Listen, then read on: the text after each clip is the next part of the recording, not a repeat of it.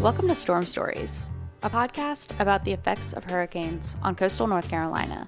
You're listening to episode 4 of our second season, where we're talking about how hurricanes impact different groups of people. In this episode, we're focusing on how Hurricane Florence impacted people who are HIV positive.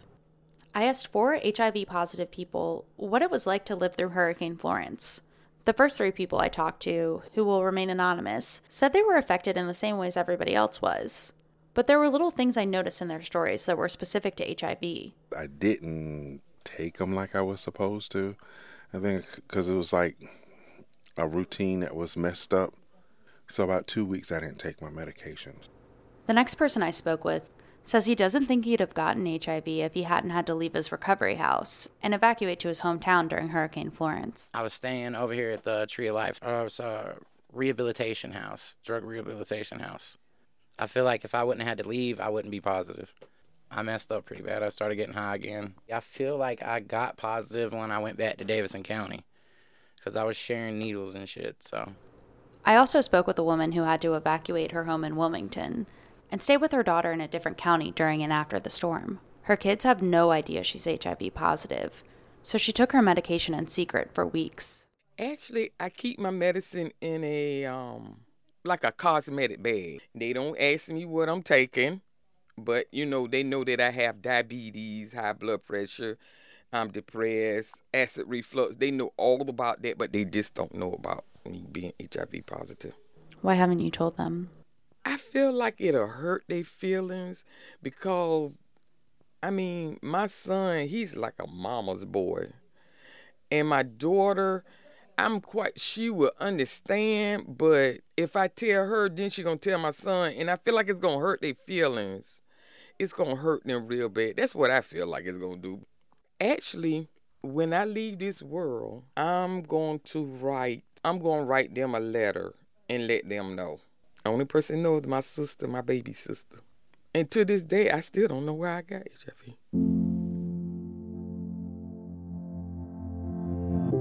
So, while many of the challenges faced by HIV-positive community members during hurricanes are the same as the average person, they have to think about other things too. Their medications, and whether they feel comfortable disclosing their diagnosis with the person they stay with. And people who use IV drugs during the stress of the storm may have decreased access to clean paraphernalia, putting them at greater risk of contracting HIV. Few have a better understanding of the concerns of the HIV community during natural disasters than the 4th person I spoke with, longtime activist Jeff Mills. Being HIV positive and having your health stabilize, having your viral load be undetectable, you kind of aren't concerned for being sick, but you are worried about specifically your access to health care. Something like Hurricane Florence does have a significant impact on HIV positive people's lives.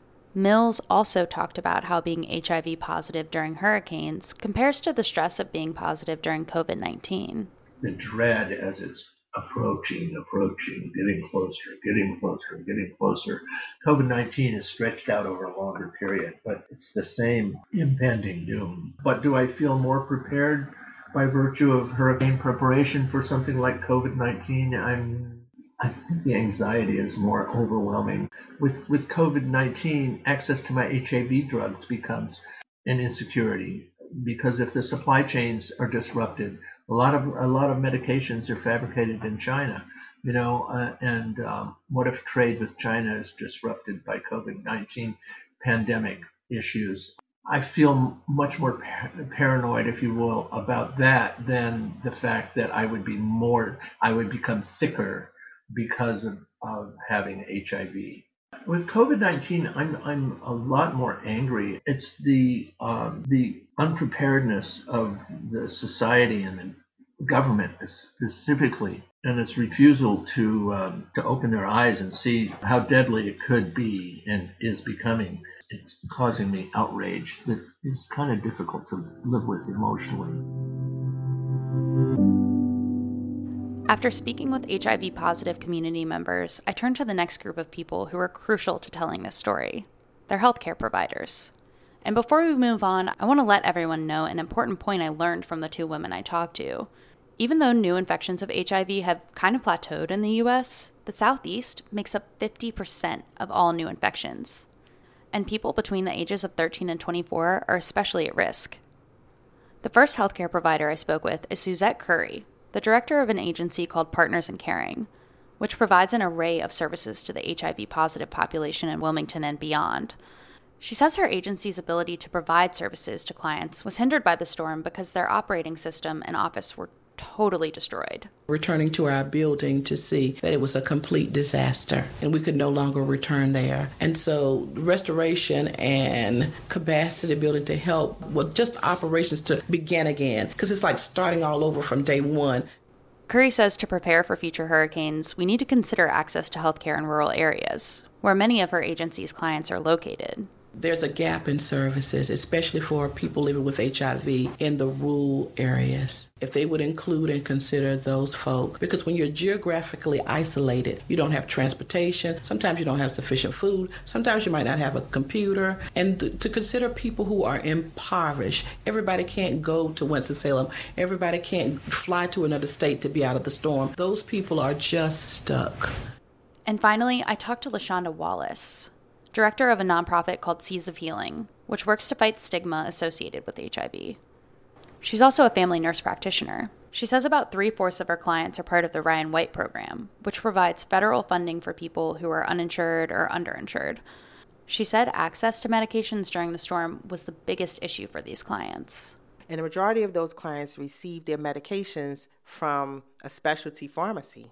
Right? So those clients are not going to receive their medication from the corner CVS or every corner Walgreens. Their medications come in the mail. So when clients were or are displaced, they can't get their prescriptions. And if they already had a concern with privacy, they're not going to have their prescriptions mailed to someone else's home that they're staying with. If they don't have access to transportation or challenges with transportation to begin with, during a storm, they were missing appointments. And then people that may have had advanced disease with inadequate housing, safety, living in shelters, where you're storing your medications, those other environmental concerns that put you at greater risk when your immune system is already compromised if you're living with HIV. You can't go without medication. You can't go without your doctor's appointments. And Wallace echoed the concerns Curry has about HIV-positive patients in rural areas. We actually travel to Onslow County, Columbus County, and Pender County to provide remote services for clients that have challenges with transportation coming into New Hanover County. But imagine if they are affected by the storm. So they can't go to urgent care. They can't go to a CVS Minute Clinic when there's a concern. They are just shit out of luck, basically. What we've come to realize is that stigma and access to quality care for all has been one of the greatest barriers and problems that have kept this epidemic still thriving. You've been listening to Storm Stories. Storm Stories is a project of the nonprofit arts and media organization Working Narratives, which is based in Wilmington, North Carolina. To learn more about Storm Stories, visit www.workingnarratives.org. Music by Cambo Music and Picture of a Floating World. Special thanks to Ren Smith, Nick Saberla. Funding for Storm Stories was provided in part by the Democracy Fund's NC Local News Lab Fund, Unitarian Universalist Beach at Shelter Rock Foundation, and generous individuals like you. I'm your host and producer, Laura Bratton. Thanks for listening.